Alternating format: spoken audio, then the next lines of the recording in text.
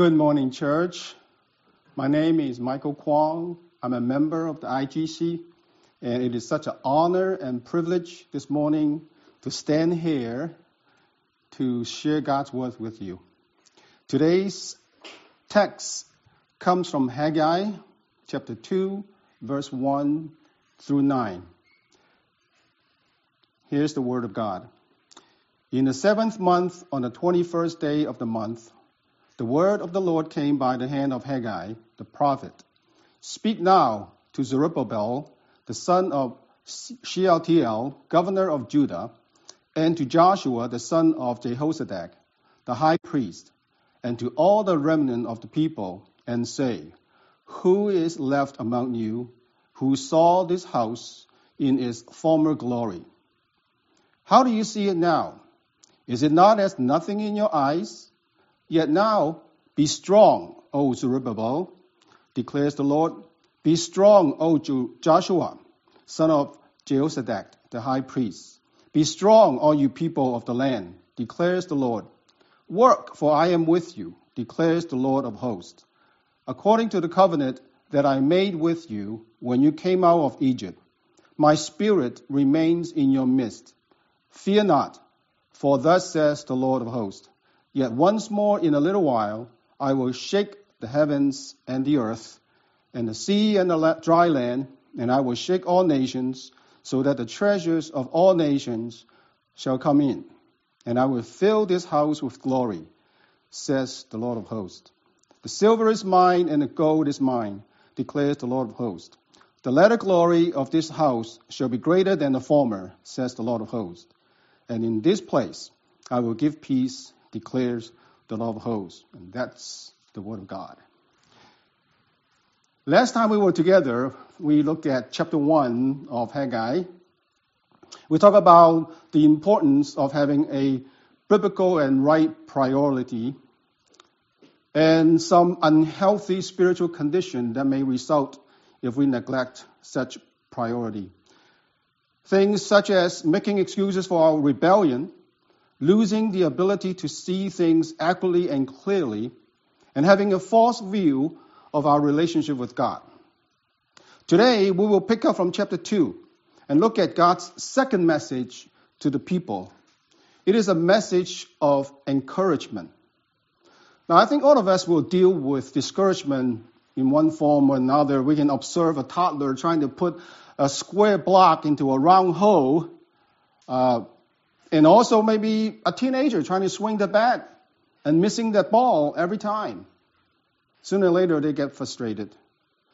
On a more serious note, some of us may experience misjudgment by others. Some people may say bad things about us behind our back. Some people may launch a scandalous attack on our character and repeated rejections, or maybe keep missing out on the promotion because of office politics. So there's various form of discouragement, and it could happen to toddler, to teenager, to grown-up adults. Now, discouragement comes about when one has to face what we call uncontrollable, undesirable, and unchangeable situation or person for a period of time. The emotion of discouragement can range from a mild irritation to a full-blown anxiety, anger, and depression. It's a feeling of hopelessness and despair. It depraves a person's confidence, hope, and spirit. The person suffers from it will tend to give up easily and loses his or her joy of life. Now, Christians are not immune from this predicament, but the question we may be wise to ask when we find ourselves in this kind of situations are, how do we handle discouragement? Is there something good that can come out of it? And I think the most important question to ask is, how can I glorify God by overcoming my discouragement?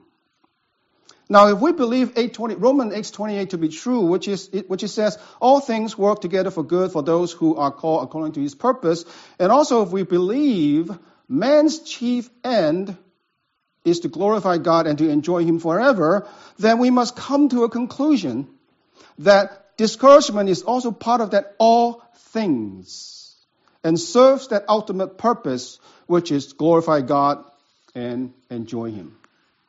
Now, I'm going to just break down today's sermon into 2 points. Your bulletin should already have it printed out.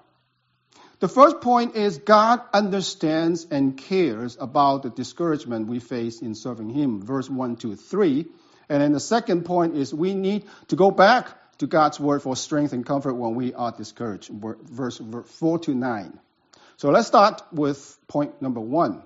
Now, God understands and cares means that He sympathizes with us. God understands us also means that He knows the what, the why, the depth, and the scope of our discouragement. And then He will act accordingly to help us. Now, based on today's text and some historical background that you can read up from the book of Ezra, several potential sources of discouragement we can observe. First, rebuilding a temple is an enormous task, especially when the resources is very limited. Consider when Solomon built his temple, he employed 185,000 men. Today, the total men that went back to Jerusalem was 50,000. So you can see, just by the number of people who works on the temple, the Solomon temple is 3.5 times or 3 times more than the number of people who went back to Jerusalem. So you can see the resources very limited. And there was not enough gold, not enough wood, and so forth. And then they have to overcome this overwhelming amount of work. Now just imagine the temple they started 15 years ago lay ruined for this entire time. Nobody took the care to clear out the garbage, clear out the overgrown. Can you imagine? You have to clear out 15 years of overgrown. It's not a small task. And then on top of that, right about this time, there's various feasts and Sabbath to keep. So you don't have all the work days, so progress is slow. And on top of that, they have to face enemies' attack. Again, going back to Ezra chapter 4 and 5, you can see the enemies attacked them. And they have to defend themselves while they are working. And then there were internal pessimism, faulty expectation, wrong view of success. So there are a lot of issues they're actually dealing with, and the result is discouragement. But with God's grace, God sent Prophet Haggai to bring a message of encouragement to the people. God knows and cares about their disappointments. And then we actually see the message from the text that we just read. God called the leaders by their names. What does it mean? Well, it means that this message is very personal. He called them by name and also called to the people 3 times. God says, be strong. This simple phrase, it does not come as an advice. It's not an option. It's come in an imperative, meaning that you have to do it. Be strong. God is giving them a power charge, so to speak, and God wants to lift up their spirits. God wants them to gather their courage and then step out of the silly disappointment and get back to work with proper attitude. Now, on the one hand, we can understand their frustration, but on the other hand, it is not an excusable frustration. There are such things as childish, unhealthy, unbiblical disappointment or discouragement. In fact, I might go as far to say that some discouragement can actually turn into sin very quickly if we do not manage it well. Now, childish or trivial frustration are just that, childish. Frustration over non-essential matters. Frustration over something like somebody keep using the wrong coffee mug in your office, or someone kept finding the toilet seat is not in the correct position or the one that you desire when you go use it. Now, these are trivial things. We should not get frustrated over trivial things. Christians should not get frustrated over trivial things. Only child or children do. Now, unhealthy and unbiblical frustration, we need to spend a little time on that. These are the frustrations rooted in incorrect biblical view and motivation, such as self-pity and pride and lack of faith. So what is the root cause of the Jews' frustration and discouragement? I can sum it up like this. They are frustrated because they focus on the external and temporal instead of the spiritual and eternal. Now, did God fill Solomon's temple with glory because it was big and it was covered with gold? Obviously not. How much gold do we need to exchange for God's presence? Well, there's not enough gold in this world to do that. If you read the book of Revelation, you would notice one thing. In the future, God will use gold to pave the road. That's how much gold he has. Okay? In verse 8, God says, the silver is mine and the gold is mine. What does it mean? That means that I own all the silver. I own all the gold. If I want to fill this temple with gold, I can do that. I can do that. Okay? So God filled Solomon's temple with his glory because he is a good God. Not because this temple is grandeur, covered with gold. And because he's a promise keeper. God promised that he will be their God and they will be his people. God desires to dwell with his people. But there's one condition. If God were to dwell among them, the people would have to be sanctified. They would have to live according to God's law. Sadly, they failed. The nation sinned against God's holiness continually. So God left the temple. God's glory left the temple. And eventually, the temple was destroyed. Now, the original condition was not notified with the destruction of the temple. It still applies to the second temple, the one that they are building now.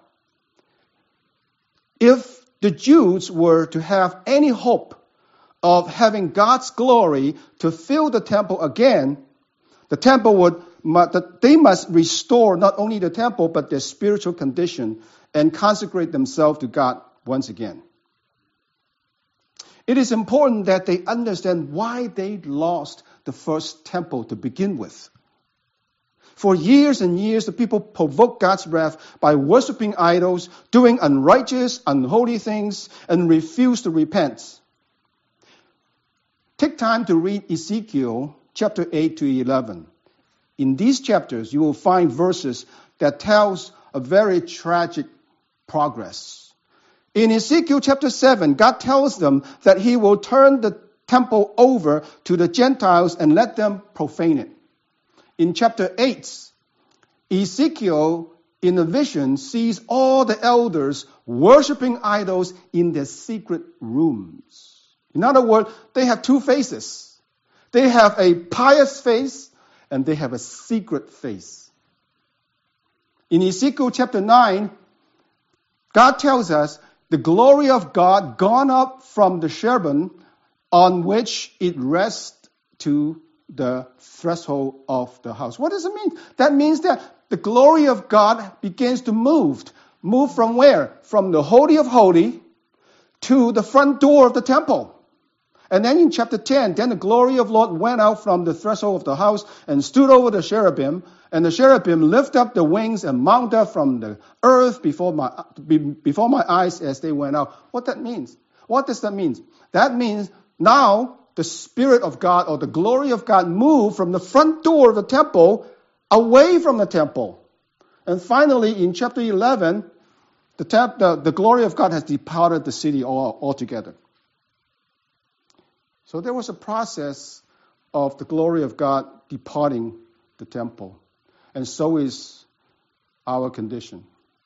If we do not consecrate ourselves, if we keep sinning against God, his glory will slowly depart. So once the glory has departed, the temple is no longer a temple. It's only a building. All the worship gone inside is no longer a worship. It's only human religious activity. So what is the reason behind Israel's frustration and discouragement? The temple is too small. Verse 8, God says, they see it as nothing in their eyes. This is how God sees them. This is how God understands the frustration is. They see the temple is so little. It's nothing. Their eyes are fixated on the external things. Big and grandeur.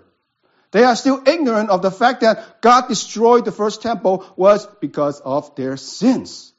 It doesn't matter how big the temple is or how grandeur it is. God wants a sanctified people and a holy people, not a magnificent temple. They should be discouraged over their poor spiritual condition, not over a small temple. God does not despise a small temple. He despises unholy people and unrepentant sins. So what's the lesson for us, 21st century Christians? I think from this background and the story we just discussed, I think the lesson for us is we should be discouraged or saddened over our inability to handle life issues and not over the life issues themselves. Our inability to handle life issues is a major problem, and oftentimes our eyes fixated on the things and the issues themselves and fail to see why I am not able to handle these things. I've heard many pastors preach before, and many of them have one observation that I agree 100%. Today's Christians, actually today's people, all, in general, including Christians, seems to have a very small shoulders. They collapse under a little bit of pressure. And I observe that, and I agree with that. All right, let's move on to another hidden problem with their discouragement: pride. Again, they see this temple as nothing in their eyes. In another word, if they were building a big, magnificent temple, just like the one Solomon built, then they would have no problem working on it eagerly and with great energy, right? They're frustrated is because this temple is so small, so tiny, so insignificant. They decided that the worthiness of the project is based on physical and material value. And since they are not working on a magnificent temple, they lose their interest. This is human pride to the core. In the lesson on suffering, Elizabeth Elliot gave an all-encompassing definition on suffering. And she says, I quote, "Suffering is having what you don't want or wanting what you don't have," unquote. Now, I would say that's pretty much true for the subject of discussion today as well. Frustration is having what you don't want or wanting what you don't have. Sinful human desires are often the cause of our frustrations, whether it's in something that you want or something that you don't want. We should examine our frustration and discouragement because not all of them are healthy. Allowing unhealthy discouragements to run its course, sooner or later, it will become a debilitating force which drains us of our spiritual, mental, emotional, and physical strength. As we grow and mature in Christ, I think we should aim to avoid being frustrated over unhealthy and childish things. Watch our emotions, watch our motives. Focus on Christ alone. Yes, sometimes discouragement is a form of attack from Satan. But oftentimes, it is a self-induced sentiment from our wrong desires. If we don't control it, it will turn into sin quickly. But in either situation, God can redeem any discouraging circumstances and bring blessing to a person who is discouraged as that individual seeks God for deliverance. The biggest benefit of suffering through a time of discouragement is that it confirms our need for God. This will bring us to our second point. We need to go back to God's word for strength and comfort when we are discouraged. In time of discouragement, do we look to men and worldly wisdom for help, or do we rely on God and the Scripture? The Scripture is sufficient to fix all our problems. Now, some people don't agree with that, but I disagree with them. I believe the Scripture is sufficient to fix all life problems. When we are discouraged, we need to go back to God's word for strength and comfort. We need a fresh encounter with God's word. Now, you may have read certain passages 100 times. It never dawned on you. It never clicked. But in time of despair, somehow God will bring you to certain passages, and it will enlighten you. It will help you. It will strengthen you. Consider Psalm 19, verse 7 to 9.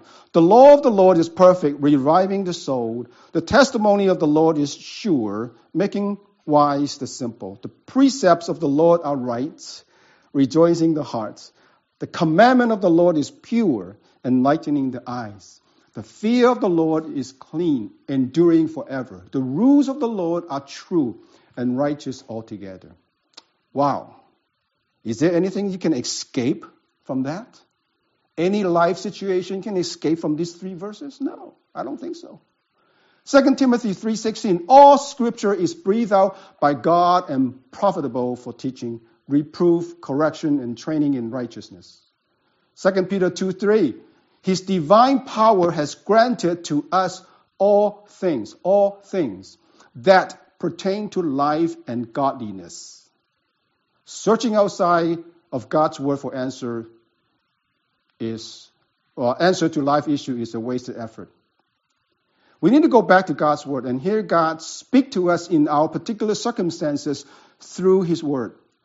Now, from today's text, we noticed God's message of comfort has three aspects: the past, the present, and the future. First, the past. Verse 5, I am with you according to the covenant that I made with you when you came out of Egypt. The you is the collective you. It means the nation of Israel, past and present. God promised to be with the people because he is a promise keeper.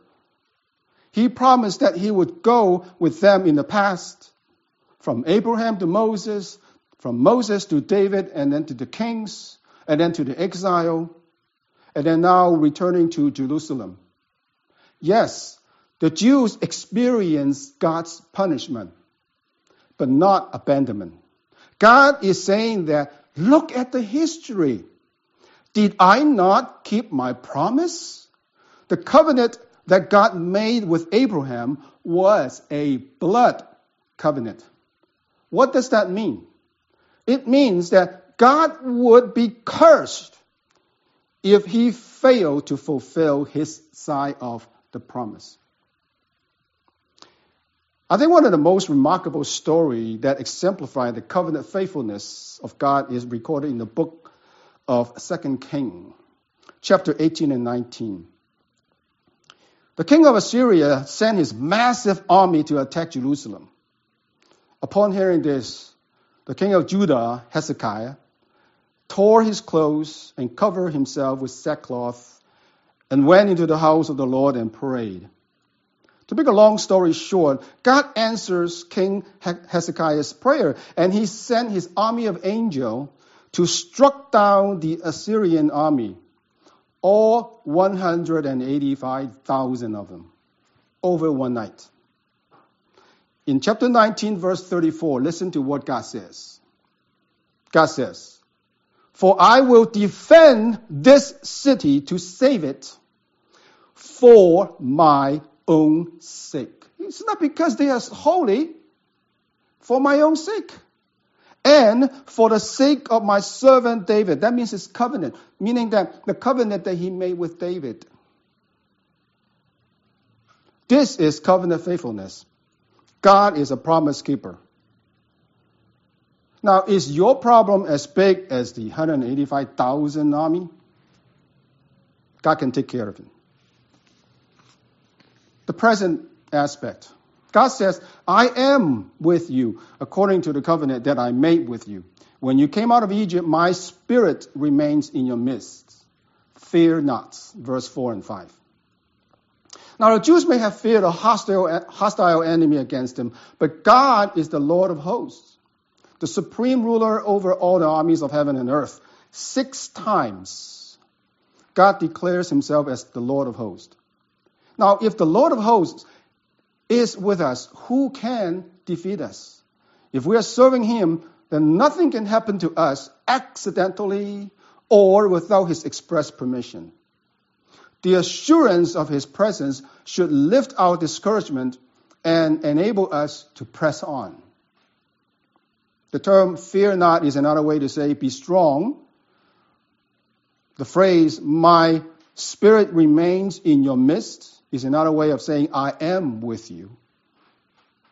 This double parallel, double assurance reinforces God's promise and faithfulness. So if the Lord is with you, who can against you?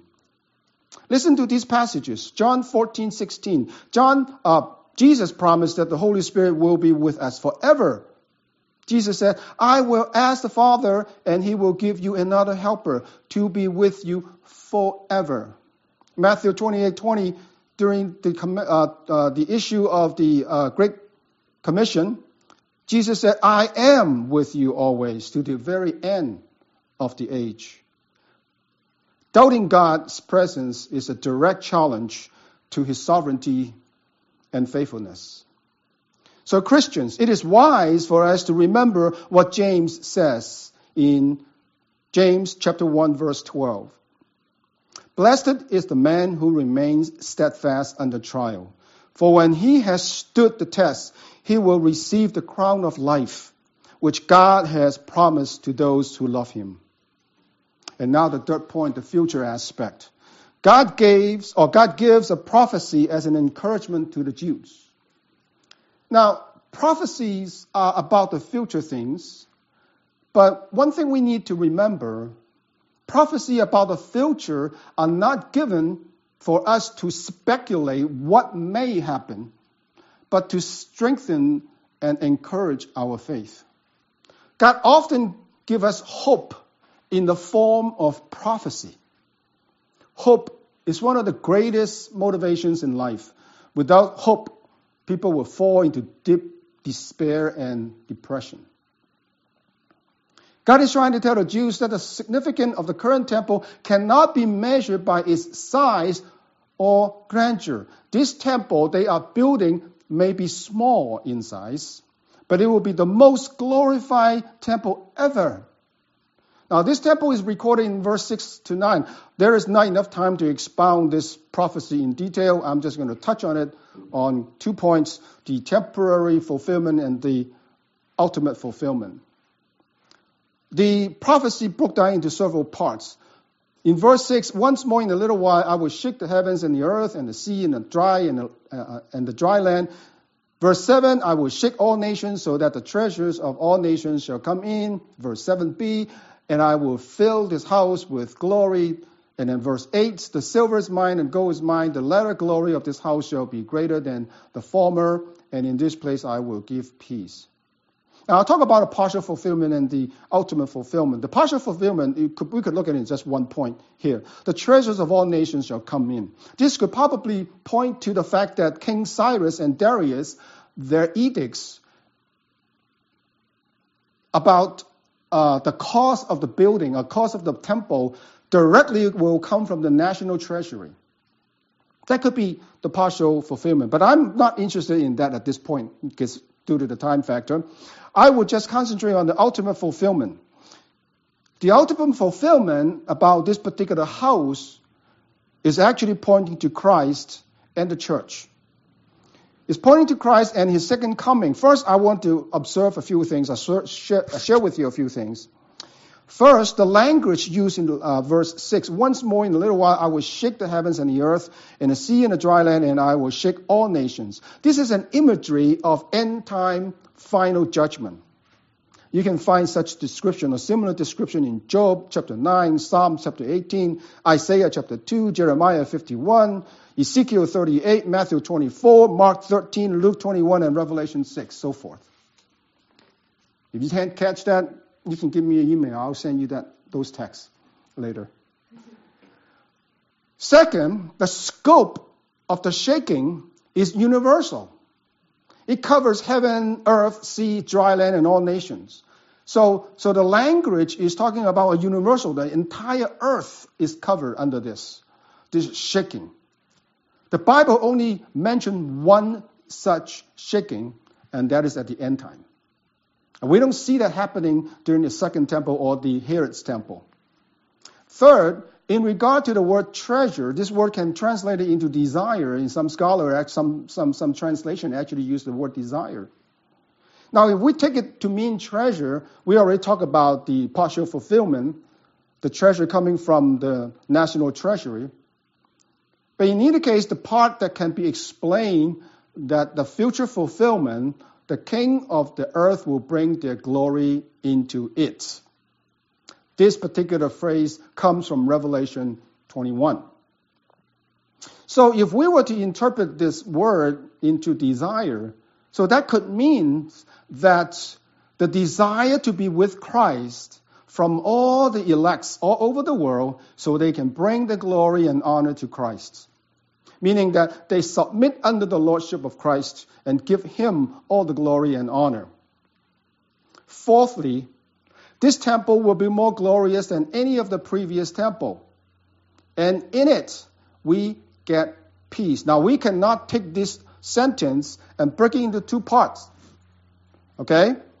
The temple will be more glorious, and then in it, we will get peace. It has to come together. This peace, I believe, is not just without war, or we, no longer have war going on. That kind of peace. No.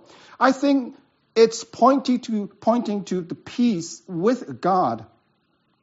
The ultimate peace. Peace with God means that our relationship with God is restored. And that can happen when we are saved and adopted into God's family. So clearly, this house or the temple is referring to Christ. And all the saints are adopted into God's family and enjoy the real eternal peace in Jesus Christ. And finally, I will read a portion from the book of Revelation, chapter 21, verse 22 to 27.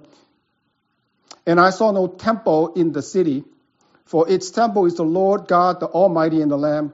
And the city has no need of sun and moon or to shine on it, for the glory of God gives it light, and its Lamb is the Lamb.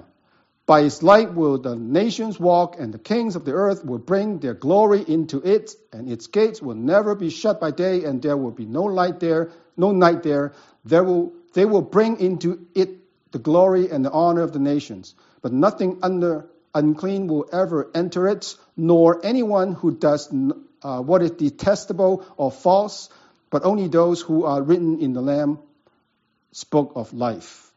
I think this passage sums up this particular prophecy neatly. That in the house referring to the Christ. And since Christ is the head of the church, it can also mean that this house is the church, the true church, the one church, the church that Christ died for. So our hope is in Christ, whom we will be having our temple in him, and we'll find all honor and glory and peace. In conclusion, I would like to say, Christian, we need to grow toward maturity. And there are things that we need to watch out on this particular subject. Do not get frustrated over trivial things. Do examine why we get frustrated and identify the root cause. Do not rely on our own efforts to resolve frustration, discouragement, and anxiety. Do look to God and his word for comfort and strength. The God that declared, I am with you, to the Old Testament saints is the same God today. He is saying, I am with you now. All God's children who are in need will receive God's care and comfort. So church, cast your burden on the Lord, and he will sustain you.